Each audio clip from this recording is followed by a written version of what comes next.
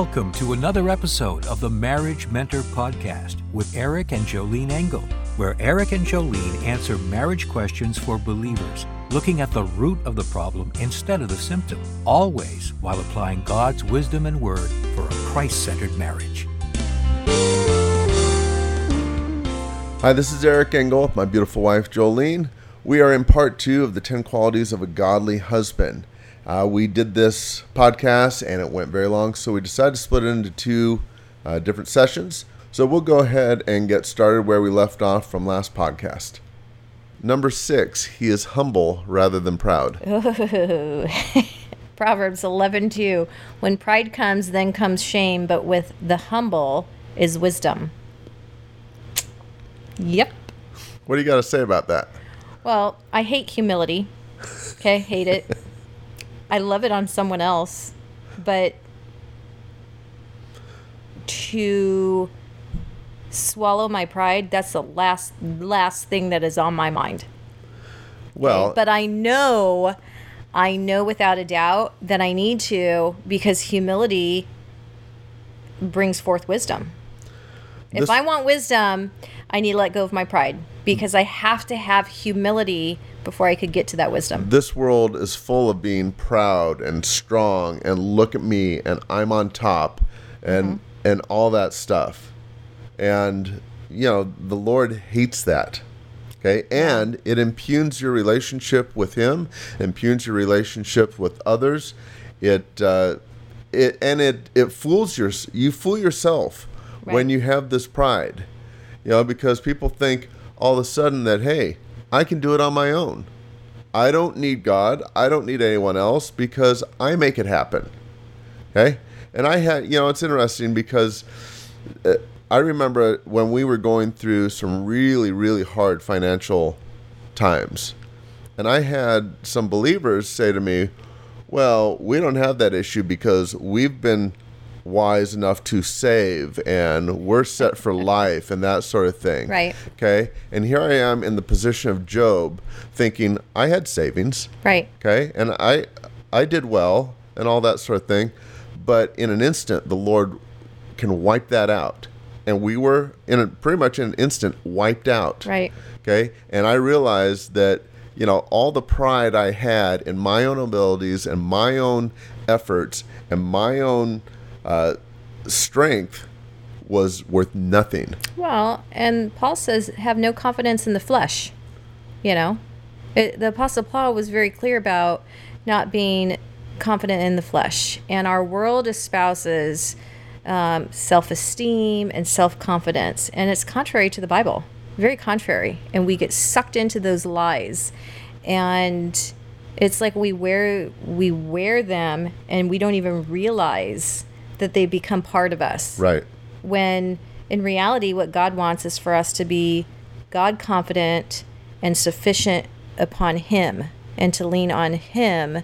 And the more you can learn to do those things, and the less pride you'll have. Well, and since we're talking to men, I guess we're talking to the husbands right now. Oh, but you know the wife is listening. Oh, I get it. But I don't want her to quote to the husband what I'm going to say next. Yes, be kind, wife. But Satan was roaming to and fro, to see who he could destroy and seeking who he could devour. Right. And God said, "Have you considered my servant Job?" Okay? Job, he's a righteous guy. He's a upstanding guy. He's a godly guy.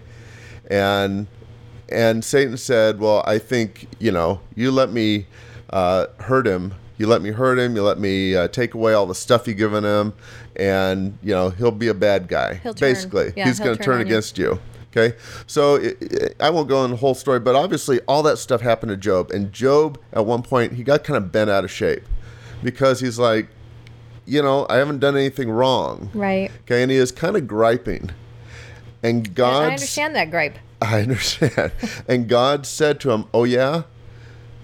Tell me how I did this, and tell me how I did that. And tell how me I formed the world. Right. Where were you? All these things. Basically, you're challenging me. Okay, let's go. And God was ready for a throwdown with Job. At the end of when God kind of kicked Job in the rear, Job said to him, I am vile. Okay? It's one of the shortest verses in the Bible, but he said, I am vile. Okay? And Job had this humility of realizing that he's nothing. Right. Okay? And guys, if you can realize you're nothing compared to God. Well, okay? God gives them the ability to breathe. Right. I mean, if it wasn't for God, your heart would stop right now and you would cease to exist. He's sustaining you right now. And you think that you go to the gym and you get pumped up and you're all strong because of that, or you make all this money, or you do what I know. I've been there. You know, I don't have muscles like Arnold or anything, but you know, I'm glad for that. I'm in shape, you know. But the point is that God provides everything, even your breath, okay? Everything you have. And so I would say to recite that verse daily to yourself in the mirror, just say, I am vile, and realize who God is and that the only good in us is because of him. Okay? That's it. Yeah, that's a great place to start. So that's what I would recommend. I know it's a little extreme for some guys, but but that's the guy portion of the podcast.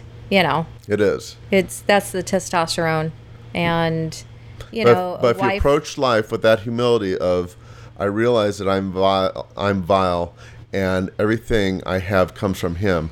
That's a great place to lead your family, to lead your wife, to become the guy that God wants you to be. Well, and every wife would be drawn to a humble husband rather than a prideful one. Right. You know, so always keep that in mind as well. And the humility reflects Jesus. Okay. So number 7, he is self-controlled. Proverbs 14:29. People with understanding control their anger. A hot temper shows great foolishness. Okay, so that verse talks about anger and controlling your anger, but that self-control goes even farther than anger. Okay, it goes to what you eat, what you do, how you spend your money, how you treat people, how you control your anger, the whole thing. And here's a simple one. You know, do you curse? Do you use profane language? Okay. Now, as guys, we tend to talk a little harder than women do. I mean, we're kind of hard to begin with. Crass. Yeah, and so the Bible talks about staying away from that type of jesting, coarse jesting, and that sort of thing. But I see believers. Well, I'll give you an example. There's a well-known teacher out there, not a believing teacher, but a self-improvement teacher. Okay, number one motivational speaker. Number one motivational speaker. You guys now know who it is. Okay, and he may have great advice about how to be motivated and this and that, but I hear him cursing all the time in the recorded things. I'm thinking, why do you have to do that? Have some self-control. Why can't you control yourself? Okay. And certainly as believers, we need to control ourselves. We need to control how we speak, because I want to tell you something. If I was not controlled, and people might look at me and say, he isn't controlled. But what they need to understand is if I didn't have any control, there'd just be a trail of fire everywhere I went, because I'm kind of that type of personality. Okay, so I have to practice that self-control. How do I deal with people? How do I deal with my wife? I mean, you put up with me, obviously, because I have some sort of self-control, which I appreciate that. Well, and I appreciate that you submit to the Lord to have the Holy Spirit. You know, you have a choice. We all have a choice as a believer. Are we going to listen, to God's word? Are we going to listen to the nudgings and the whisperings of the Holy Spirit? Because 9 times out of 10, we know what is right and wrong. Right. Okay? It's just like, oh, I don't want to follow that. My flesh does not want to follow that. Right. So if you want to start, pick one area that you're going to say, I'm going to have self-control in this area. It could be how you speak. It could be how you eat. It could be your exercise. Just pick one area and try to build on that. But number one, in your marriage, start with how you treat your wife. things you say to your wife. Right. Exercise that self-control. Okay, number 8, he submits himself to God's word. Proverbs 3:5-6. Trust in the Lord with all your heart and lean not on your own understanding. In all your ways acknowledge him, and he shall direct your paths. Okay, so submitting myself unto the Lord. That's interesting because, or unto God's word. A lot of times, this kind of goes back to that humility and being proud and that sort of thing.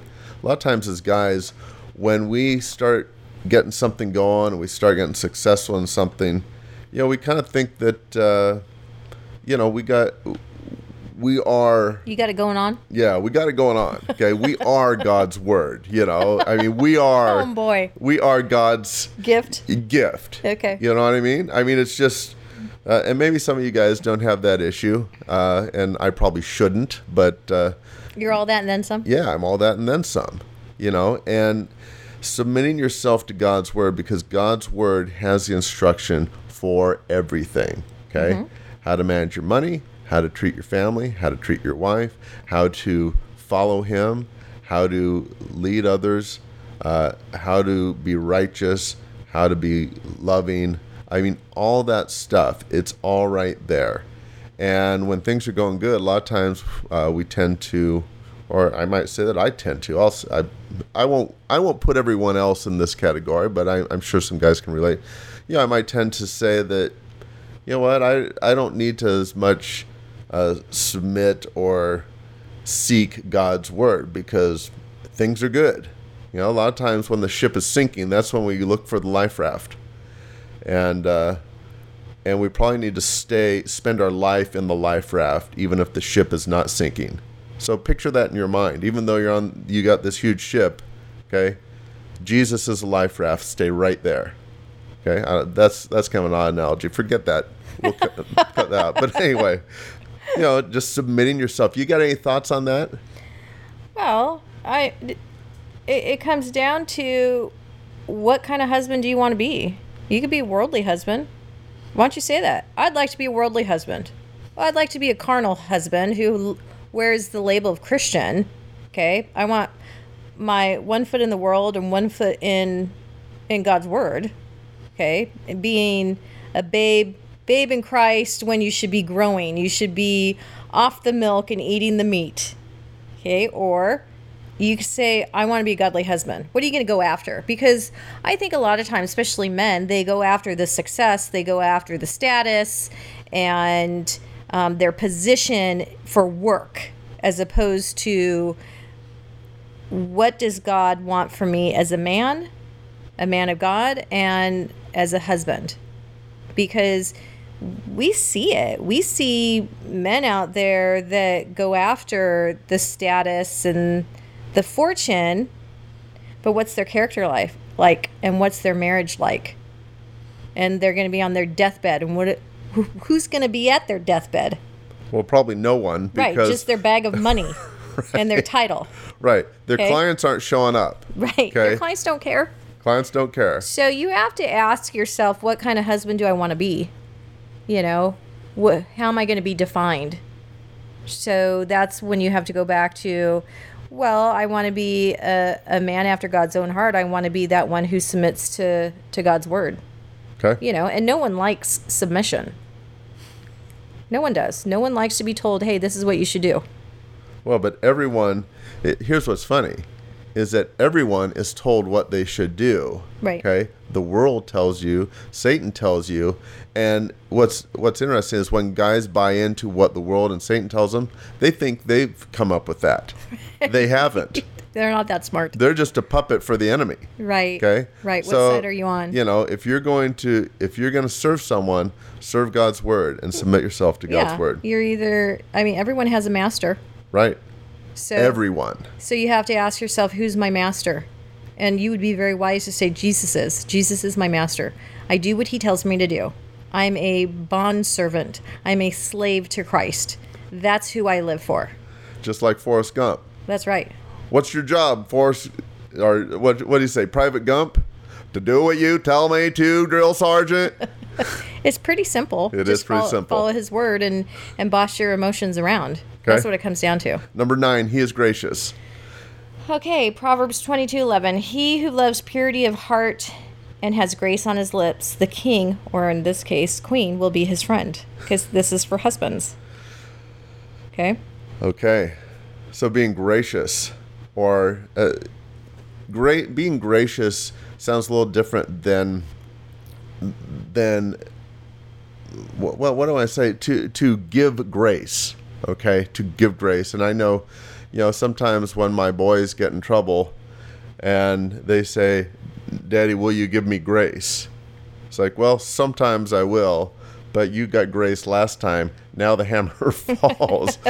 But being gracious, that means, don't be so harsh and so convicting of, you screwed this up and you did it wrong. Look, provide some grace there, because if you do, your wife will certainly respond to that. Well, a husband is to lead like Jesus. And if he leads like Jesus, it will make her job of following him so much easier. Okay, so expound on that. Well, it's hard for women today to take up the position of, I'm going to follow. Okay, well, at least this woman. Okay. Maybe other women out there. I have a friend. She is more apt. I have a couple friends. Their personality is just more apt to be a follower. That is not this woman's personality. This woman is, I got a boxing glove in one hand, a sword in the other. A brick in the other. And I'm leading the charge or mutiny or whatever it is. So when you look at God's word for wives, there is a clear call that we are to follow our husbands. So a gracious husband makes that a lot easier. Right. So if you've got a wife who refuses to follow, either A, she doesn't know God's word, B, she has a rebellious spirit, C, there could be some fear there of how you're going to lead her. Okay? Right. So lead her like Jesus and be a gracious leader. That means gracious, not a wussy husband. Right. Okay. So, yeah, lead her in a very loving and gracious way, and it would be easier for her to follow. Okay. Number 10, he has integrity. Proverbs 11:20, the Lord detests people with crooked hearts, but he delights in those with integrity. Integrity means, when I think of integrity, I think of like physical items. Does this have integrity? Is it strong? Is it solid all the way through? Or does it just look like it's solid, but it's really a weak vessel, or whatever it is? So to have integrity, there is some strength there. There is the strength to stand for what's right and to be blameless and to be that guy that people can count on. Right. Okay. Can I trust you?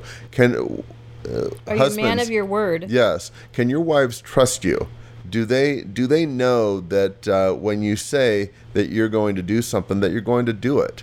Okay. When you say you are at some place, do they know that that's where you're at? So that integrity, I think trust is a big part of that, and the fact that it is not phony. Okay, it's not just on the outside looks like it's substantial. He pays lip service. Yes, but she knows. He is actually a man of integrity. Right. And if you've got a man of integrity, a wise wife would let her husband know that. All the time. All the time. Because you want those good behaviors and those good virtues and character traits to keep thriving. Just as if you're raising up kids, we had a bunch of little liars when they were little. That it's just like, okay, we need to really work to get this out of them. The sin that's bound up in their heart, to teach them the right way. Right. And so you're always wanting to encourage the good and, capitalizing on those good choices. I know it's always something that we try to teach our boys is that, look, you said you're going to do this and you didn't do it. Right. Okay? You can't be like that. You have to have integrity. Follow through and be who you said you're going to be and do what you said you're going to do. Well, and it's interesting now because they've heard that stuff their whole life, and so now as they're hanging out with a bunch of teens, they are seeing that the teenagers are flip-flopping, wishy-washy, not people of their word, and it annoys them. They're like, they said they were going to do this, and now they're not doing this. Right, and I'd have to say that for Gal, maybe you can kind of verify this for me, but I'd have to say that if a guy wants to have just a great characteristic that draws his wife to him, or if he's a single guy that draws worthwhile single gals, it would be to be a guy of integrity. Yeah, it's interesting that you say that because when I was a single woman, I wrote down a list of all these godly attributes that I wanted in a husband, but I wasn't bright enough to know that they were attributes. Does that make sense? Right. Because the low IQ, and I was young in the Lord, so there wasn't much wisdom. But anyways, I still made this list because in my mind I thought, well, I want that godly guy, and yet it was somewhat of a mystery of what exactly does that look like. And I didn't know enough of the scriptures to like how we've given a list of all these things to have as a godly husband and then next week for a godly wife. But I just looked at Jesus and I thought, well, he seems to be a stand-up man. That's pretty simple, isn't it? That's how I did it. He's a stand-up guy. He's a stand-up guy. He seems honorable. I think I could trust him. He seems kind, gracious, the real deal. So somehow I then came up with the word, a man of integrity, even though I couldn't define it. But that was on my list. Right. That was high up on my list. And if you're that man, that young believer, you're a single guy, or it's a single gal listening, or a young wife, or a young believing wife, just look at Jesus. If you don't know those Bible verses, you could just look at Jesus and try to emulate him and be and have develop those virtues and qualities and characteristics that he has. Okay. So that completes our list. That is our list. 1 through 10. And next week we'll have the list for wives. The list for wives. I can't wait. Okay, well, I'm Jolene Engel here with my husband Eric. You can find me at joleneengel.com. And you can find me at ericandjolene.com. Until next time.